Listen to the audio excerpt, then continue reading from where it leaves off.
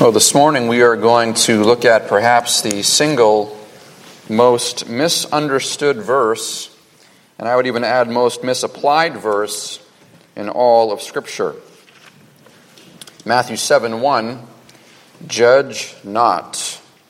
Now, in truth, this misapplied verse has become really the anthem of our modern culture. Whereas postmodernism has left us without any semblance of public truth, and their anthem is essentially this: your truth is not necessarily my truth. As if the absence of truth then is the truth. And if that's the case, then all things are permissible, everything is to be accepted, and nothing can be said to the contrary. If that is true, that there is no truth, then marriage is flexible, gender is fluid, abortion is healthcare, sin is virtue, and righteousness is bigotry. Yet God calls the church to speak. We are the conscience of any and every nation. However, when Christians oppose sin and wickedness today, culture usually retaliates with this proof text. Their verse is Matthew 7:1. Judge not. Unbelievers may not know any other Bible verse at all, but they know this one, or they think they do. Because when this is trotted out, they believe that it functions as sort of a trump card for us. That once they fire back with, well, the Bible says not to judge, that somehow our conscience will be captive and the believer is going to have no choice but to concede defeat. Because we don't want to be perceived as disobeying the Bible, so therefore we aren't to judge. And we hold the position that we must not judge anyone at all, ever. But is that really what Jesus is teaching? I would invite you to turn with me to Matthew chapter 7 to look at this together. We really enter into the last chapter of the Sermon on the Mount. We've been here for quite a while, working verse by verse. We'll be here for certainly a few more weeks.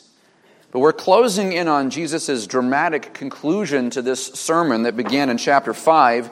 Chapter 7 introduces us to the issue of judgmentalism and the Christian.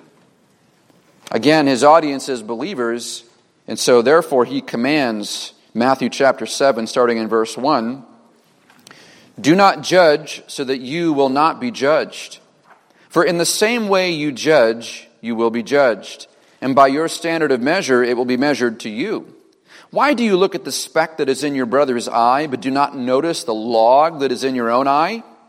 Or how can you say to your brother, let me take the speck out of your eye, and behold, the log that is in your own eye? You hypocrite! First take out the log out of your own eye, and then you will see clearly to take the speck out of your brother's eye. Do not give what is holy to dogs, and do not throw your pearls before swine, or they will trample them under their feet and turn and tear you to pieces. Now, in analyzing these verses, I was consulting several scholars this week. As I normally do, I want to get the sort of the panoply of what's being said about the verse. I don't want to miss what church history has always said, what scholars have interpreted to be. One of them was very helpful this week. D.A. Carson highlights that there are various components to this passage. He notes here in the first verse, verse 1, really this is the principle, and I would concur. This is the principle of the entire passage. And then really verse 2 is the theological justification. Verses 3 through 5 then functions as an example. And then we're going to look at verse 6 toward the end, and we're going to see it's a little bit different there. But first I want to look at the principle. What is the principle behind all of this? Because again, you hear culture's anthem about not judging. What is the big principle? Look again at verse 1. Jesus says, do not judge so that you will not be judged. Now, many of us have in our minds, no matter what your tradition is, sort of firmly etched into our minds the old King James Version, and we hear it in the refrain in our heads, judge not lest ye be judged. But the principle is still there. Do not judge or judge not. That is the overarching principle. But the Greek word here is krino, judgment. It can be used in some cases to refer to a general judicious judgment, so judgment in the context of a court. So you go to court, you're guilty of a crime, and the judge renders a verdict, a judgment against you. Or it can also be used more universally to refer to passing judgment on other people, making sort of discretion and using judgment in your own mind. We're immediately faced with a biblical and a logical problem when we consider this verse. Is Jesus really saying that we are never to render a judgment about anyone ever? Is that what he's saying? Well, a cursory look at Scripture reveals that that is not what Jesus is saying at all. Quite the contrary, in fact. But let's back up a bit, though. What does it mean to render a personal judgment? Essentially, when you're doing so, you're evaluating something in light of true and righteous standards.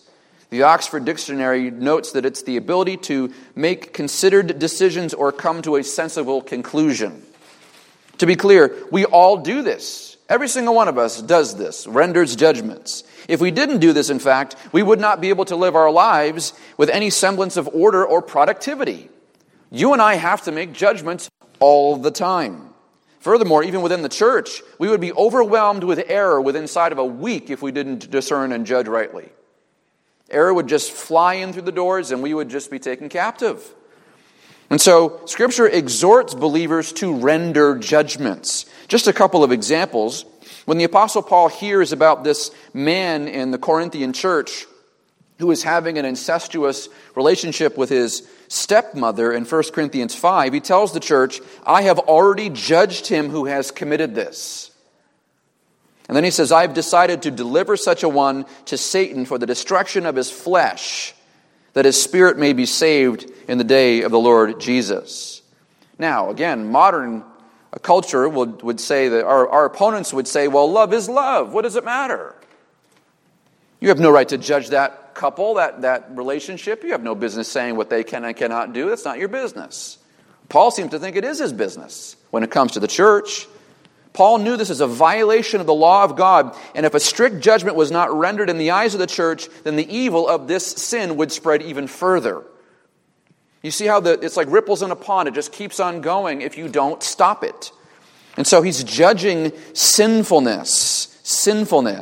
Galatians 1, 8, and 9, very different situation. Paul renders a judgment against all who would preach a false gospel.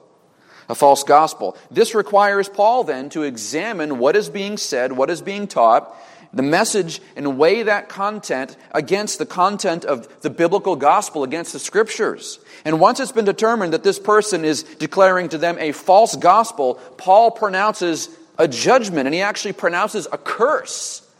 He says, I don't care if even I do this, or an angel from heaven, doesn't make a difference. Whoever comes to you with a false gospel, a different gospel, they are accursed. He says it with the full weight of heaven behind him.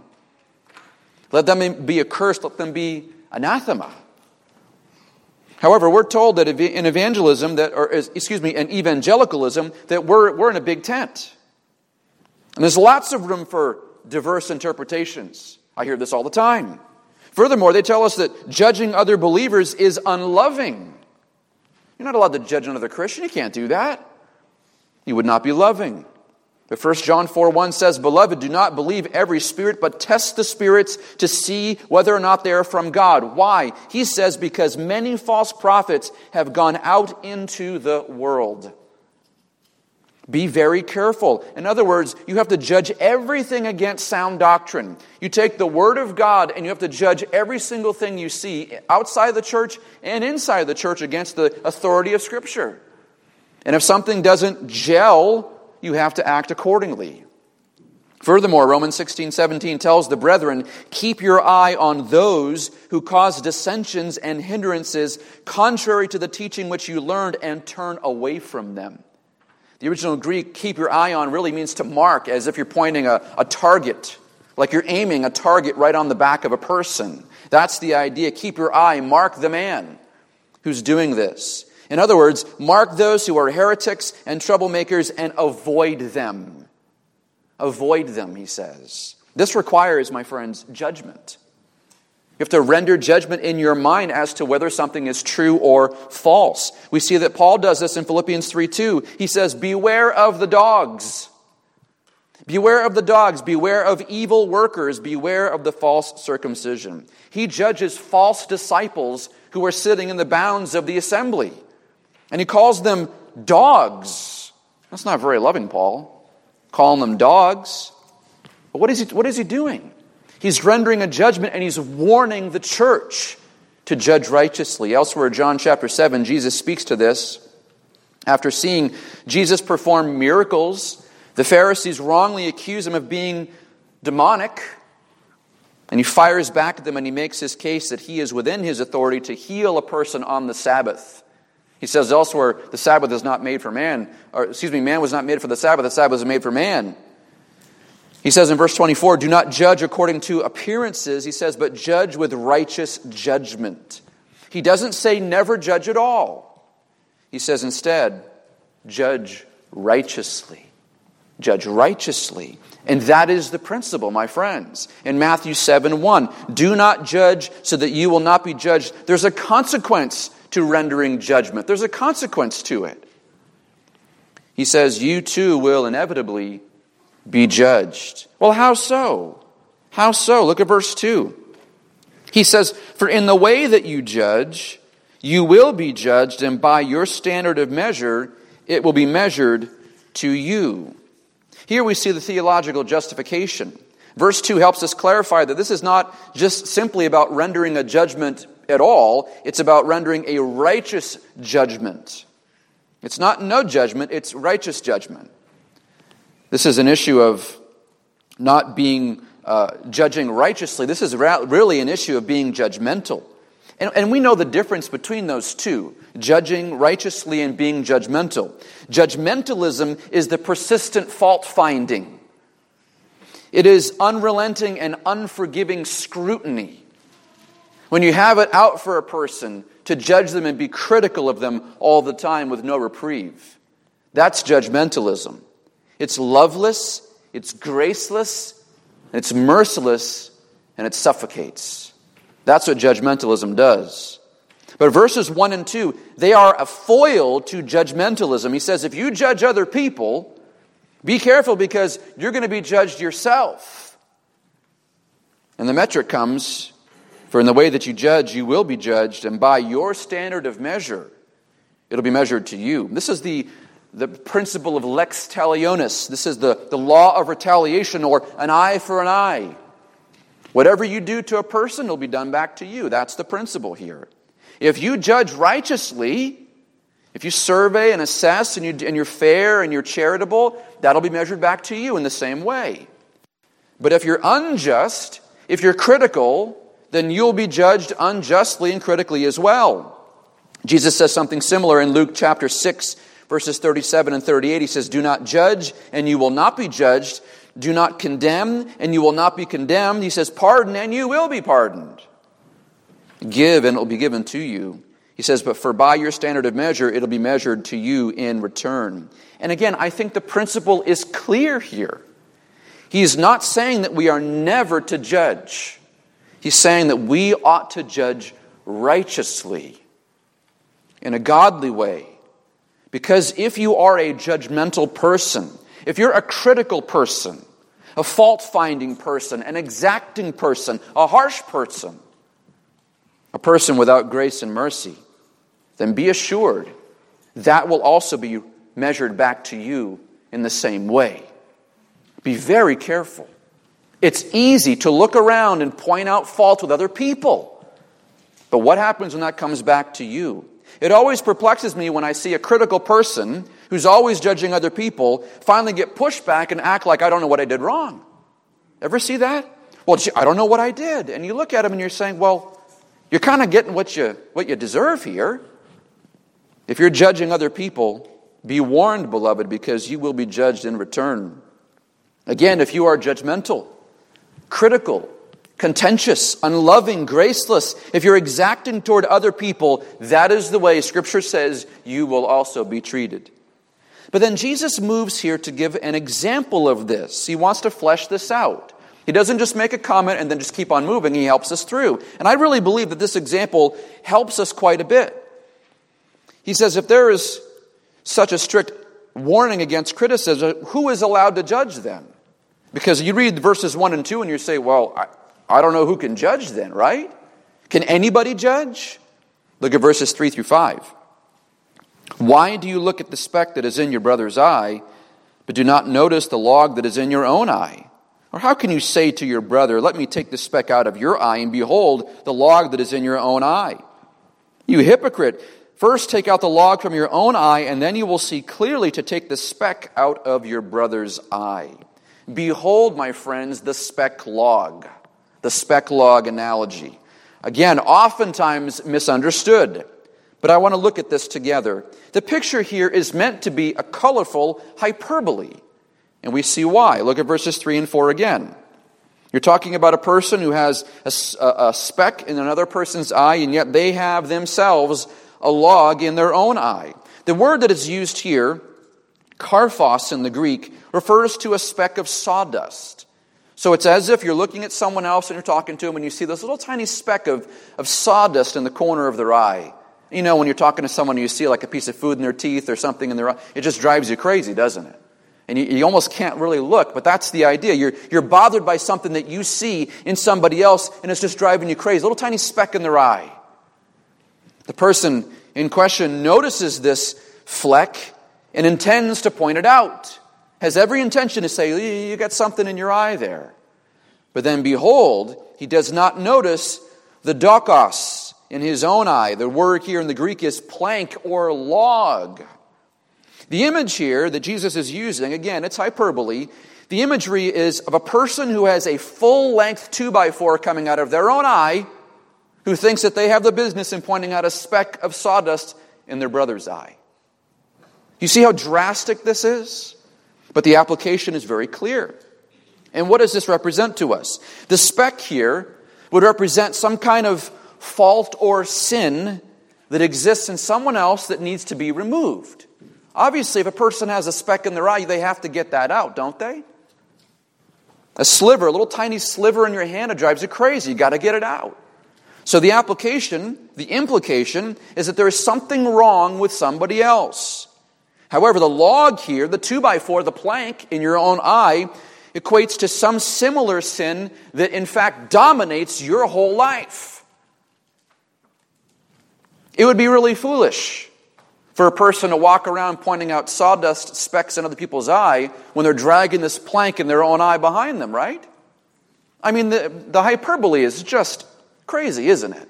That's the point. That's why Jesus is such an effective teacher, because he gets their attention. This is absolute foolishness. Why in the world would a person with a plank in their eye point out a speck in other people's eye? We do it all the time, don't we? We do this all the time. What is the lesson to be learned here? The lesson is this.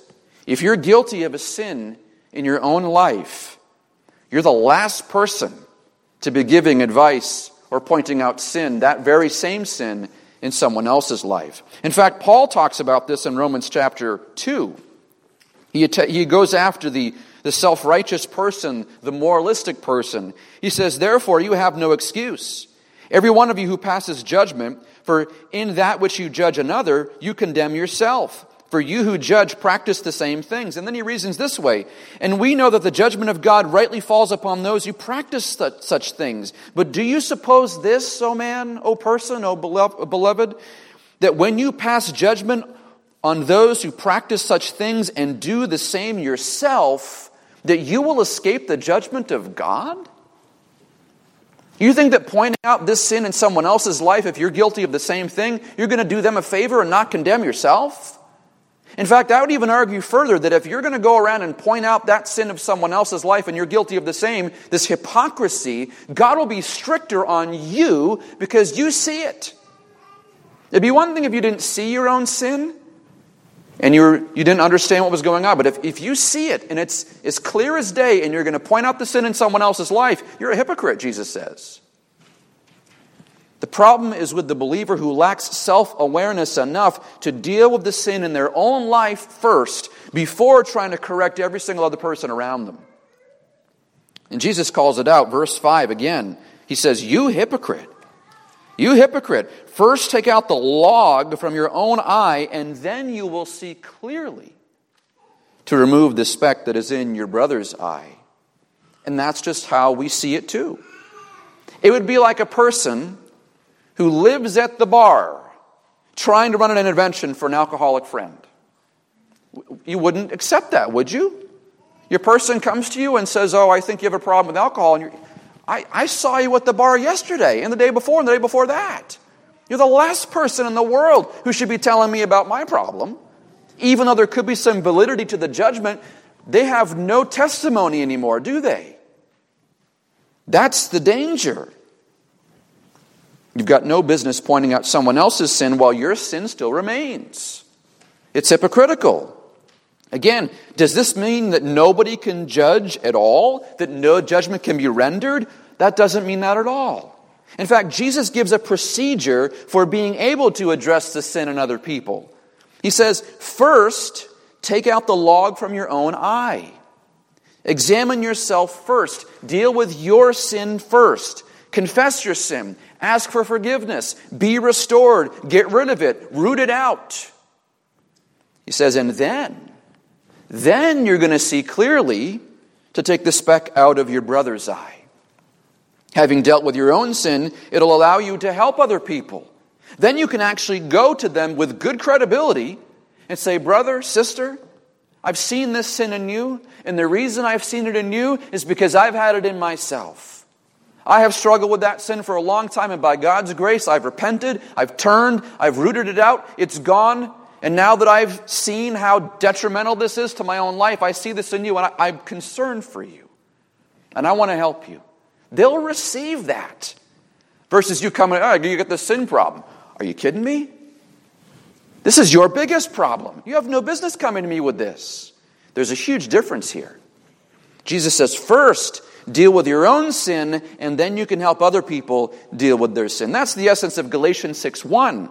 Brethren, even if any man is caught in any trespass, you who are spiritual, restore such a one in a spirit of gentleness, each one looking to yourself, lest you too be tempted. He says, if you're spiritual, if you've dealt with this, if you've actually matured, then you can come alongside someone else and help them gently, in a spirit of gentleness. He says, but be careful. Be careful if you do this, because it's real easy to come in on a white horse and say, well, I'm here to help you with your sin problem today. And he warns, he says, be careful, because if you do that, if you think you're the sin police, watch out, because you'll be tempted too. Well, how am I going to be tempted? Because as soon as you see it in them, you're going to say, well, I think I'm all set. And you need to go run right into it yourself. There's a danger in calling out this kind of thing with other people. You've got to be really careful and come to them in gentleness and humility with a godly heart. This is a call for gracious, sound judgment.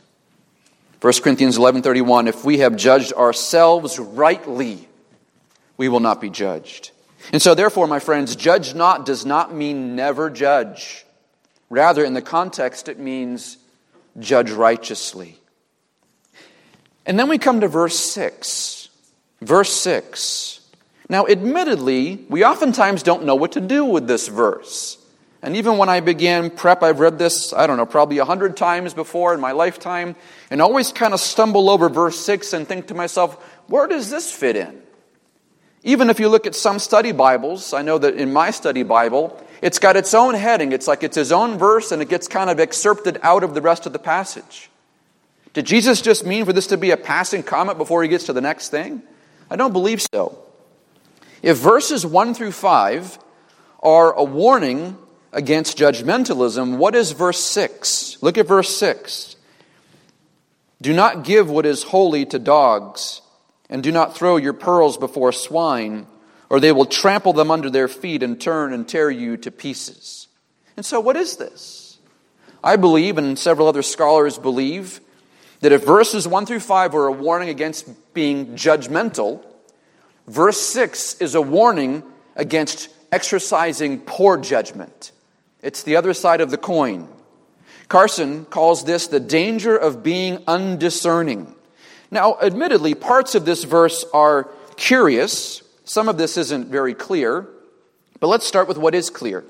In the ancient world, dogs and pigs, so if you were to call someone a dog or a pig, and we heard that Paul called someone a dog earlier, but pigs and dogs are regarded in the ancient world as undomesticated, unclean animals. Dogs back in this ancient world are not like dogs today. Today we have dogs in our homes, and they're domesticated, and they're lovely, and we have them as pets. But in Jesus' day, dogs were not pets. They were scoundrels and scavengers who rummaged through the trash and all kinds of other things. And so dogs and pigs represented wild, savage beasts. And so to be called a dog, to be called a pig, was insulting. Insulting. In several places in Scripture, most famously with Jezebel in 2 Kings 9, when a person is eaten by pigs, that's viewed as a judgment of God, and that's what happens to her. She falls out of the window and lands and dies, and she's eaten. It's a terrible thing, but it's a curse, it's a judgment. So there is certainly, on some level, a literal meaning here. You wouldn't take a whole bag full of pearls and give it to swine to eat. You wouldn't take a holy thing. You wouldn't take your Bible. You wouldn't take the communion elements and go give it to your dog to lap up. So there's certainly a literal sense of this, but there's deeper meaning also. What does Jesus say, or what does he mean by do not give what is holy to dogs?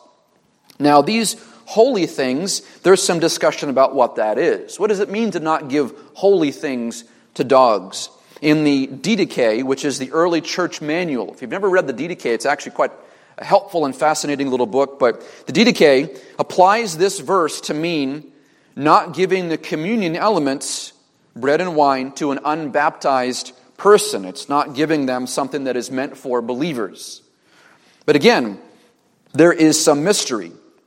It's not hard to see then that giving what is holy to dogs and giving pearls to swine, they're two parallel sentiments. It's illustrating the same truth. But again, what are these pearls? What are these holy things? That's what's in question. That's the challenging part. Scholars generally agree that this pertains to what is precious and holy to God. Well, that certainly includes the gospel. It includes sound doctrine, the body of teaching that we have. It would include the ordinances. It would even include Christian piety on some level. Now, obviously, we know from the rest of Scripture, this does not mean that we should withhold the gospel from unbelievers. Otherwise, how would anybody get saved? So he's not saying don't give the gospel out, but there does seem to be some nuance here.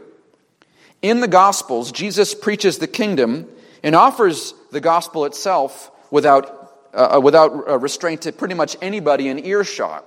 He went around to all of Jerusalem, all of Israel, preaching the gospel of the kingdom. However, though, there are places we see him actually withhold certain teaching from people. If you notice, he does this quite a bit. In Matthew 11:25, he says, he's praying to the Father, I praise you, O Father, Lord of heaven and earth, that you hid these things from the wise and intelligent and revealed them to babes. The most brilliant minds in the world can't grasp even the most basic Christian doctrine because God has hidden it. Christian doctrine is only understandable to those who've been born again by the Spirit. When you become a Christian, God changes something inside of you. He gives you of His Spirit. He regenerates you and He puts Himself into you. His Spirit, the Spirit of God, then comes into us and dwells us and begins to turn the lights on in our mind, and we can see things clearly spiritually. That's the process of illumination. In fact, that's Paul's point in 1 Corinthians chapter 1. To the wise and to the prideful outside of Christ, the gospel then is foolishness. You go walk up to a person who doesn't know Jesus Christ, who has no interest in the things of God at all, and you tell them about Jesus and about dying for sins and paying for it on the cross and rising again the third day, they think you're insane. They look at you like, this is the dumbest thing I've ever heard in my life. Why would you seem to be like a thinking person, why would you believe that? Because God has blinded their hearts. They scoff at it. Knowing this, then, Jesus intentionally withholds certain aspects of His teaching from the unbelieving and the spiritually immature. In Matthew 13, the disciples specifically ask Him, why do you speak to the crowds in parables? Ever wonder about that? Lord, why don't you just come out and say what you mean? Why do you have to speak in parables? He responds to them in verse 11. He says, to you it has been granted to know the mysteries of the kingdom of heaven, but to them it has not been granted. Therefore I speak to them in parables, because while seeing they do not see, and while hearing they do not hear, nor do they understand. Now, this is not to create some sort of Christian elitism. Far from it. but it is to safeguard God's truth from being blasphemed among those who hate him. That's the purpose of it. I was reminded of an example. In 1979, a Hollywood movie was released. The star of the movie was George C. Scott, so it's a prominent film that was back in the 70s. And it features a scene in this movie. I haven't seen the whole movie. I've only seen this one scene between this character and another person, another actor. And they have this discussion in an airport. And for some reason, this character starts talking about the doctrines of grace, the Reformed understanding of predestination and so on and so forth. And he lays out the whole thing, and it's actually pretty accurate. I didn't find anything wrong with how it's actually laid out. But the context of it is that this doctrine of predestination is laid out, and the character that he's talking to then turns around and curses in disgust. A vile curse word. And sort of renders this vile judgment against the doctrine. And then the scene moves on. The character kind of chuckles to himself and they move on. The whole scene is really nauseating, but that's Hollywood for you. But this is an example of what we're talking about. Taking something that is precious and holy, the doctrine of God's redeeming love, His redeeming sinners and calling them to Himself. The doctrine by which all of us, if you're in Christ, are partakers in. How God has reached across time, grabbed us, chosen us out of the world, revived us from dead things, and made us into living creatures. That's our beloved doctrine. In Ephesians chapter 1, the doctrine of predestination, of election, is given as a comfort to those who are concerned about whether or not we have new life in Christ. So the very thing that is meant to be a comfort to believers was trampled on by a dog in a Hollywood movie. Scripture warns against this. Warns against this. Again, the Lord says, do not give what is holy to dogs.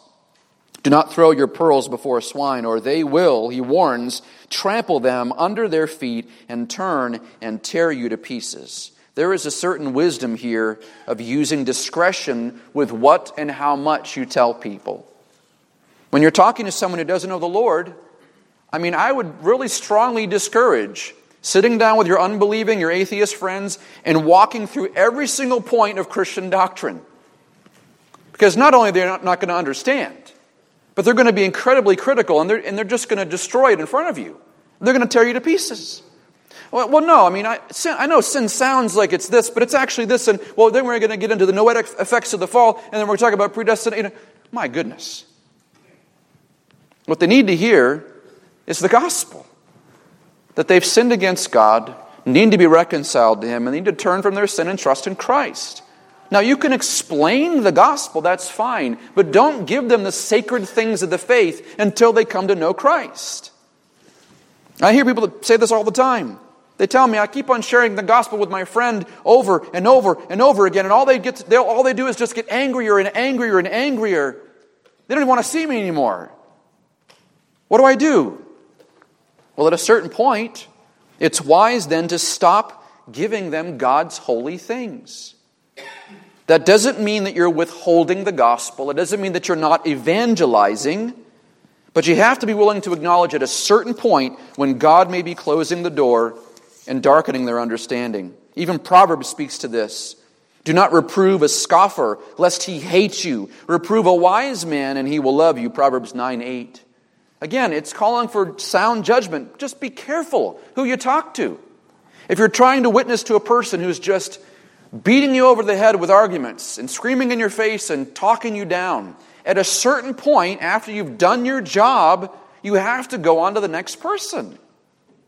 I see videos, evangelistic videos all the time of street preachers, and they're screaming and they're yelling and they're going back and forth, and it's like at a certain point, my friends, you've been persecuted for the faith, take your lumps, you fill up the afflictions that are lacking in Christ, move on to the next person. Be careful wasting your time with scoffers. Paul says this in Titus 3:10, reject a factious man after how many times? He says a first and second warning.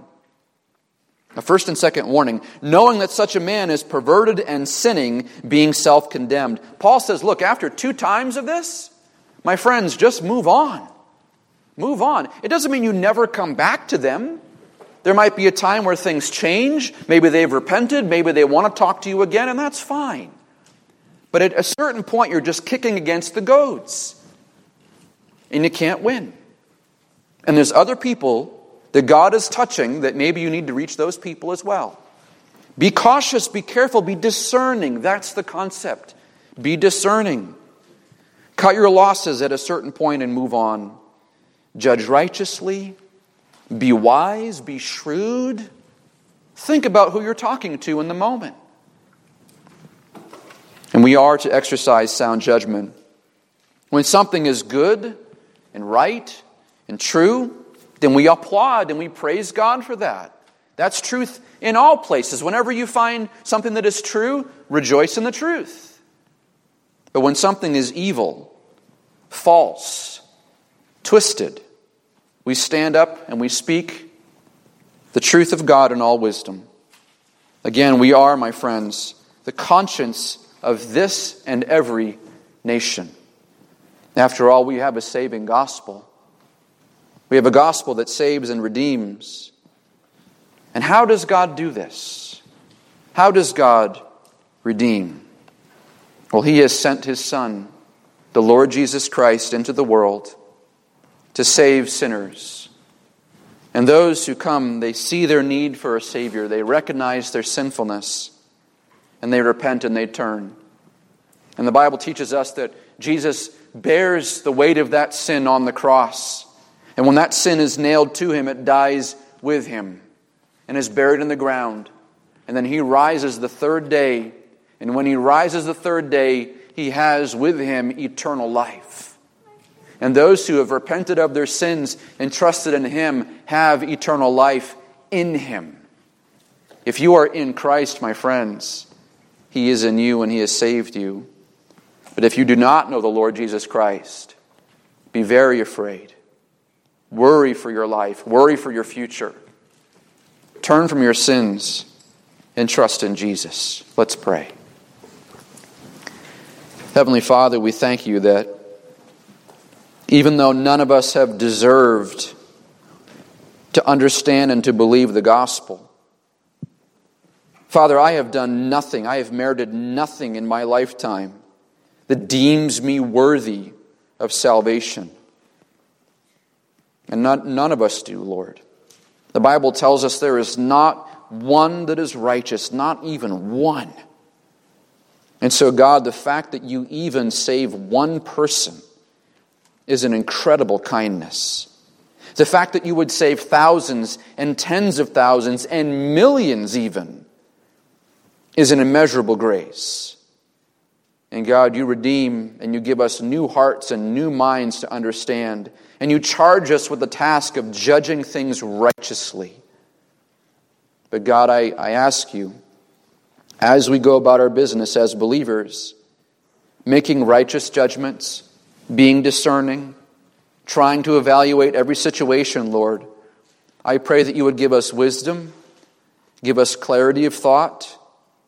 But Lord, I also pray that as we interact with one another, that You would help us to be gracious and discerning.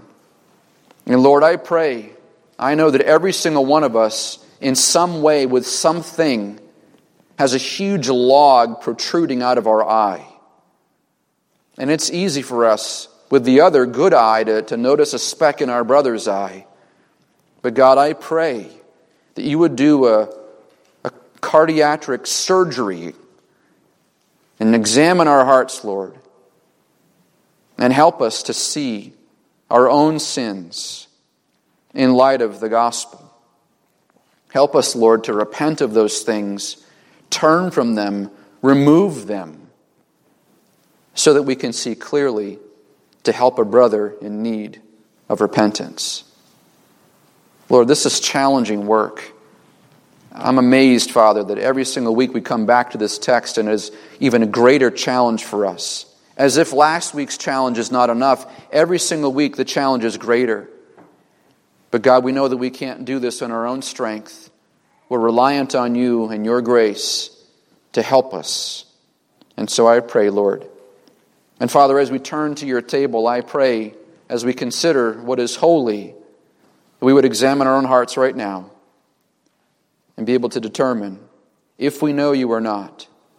And Lord, for those who do not know you, I pray that they would see their need for salvation, to turn from their sins and trust in you for life and salvation, and trust in you alone.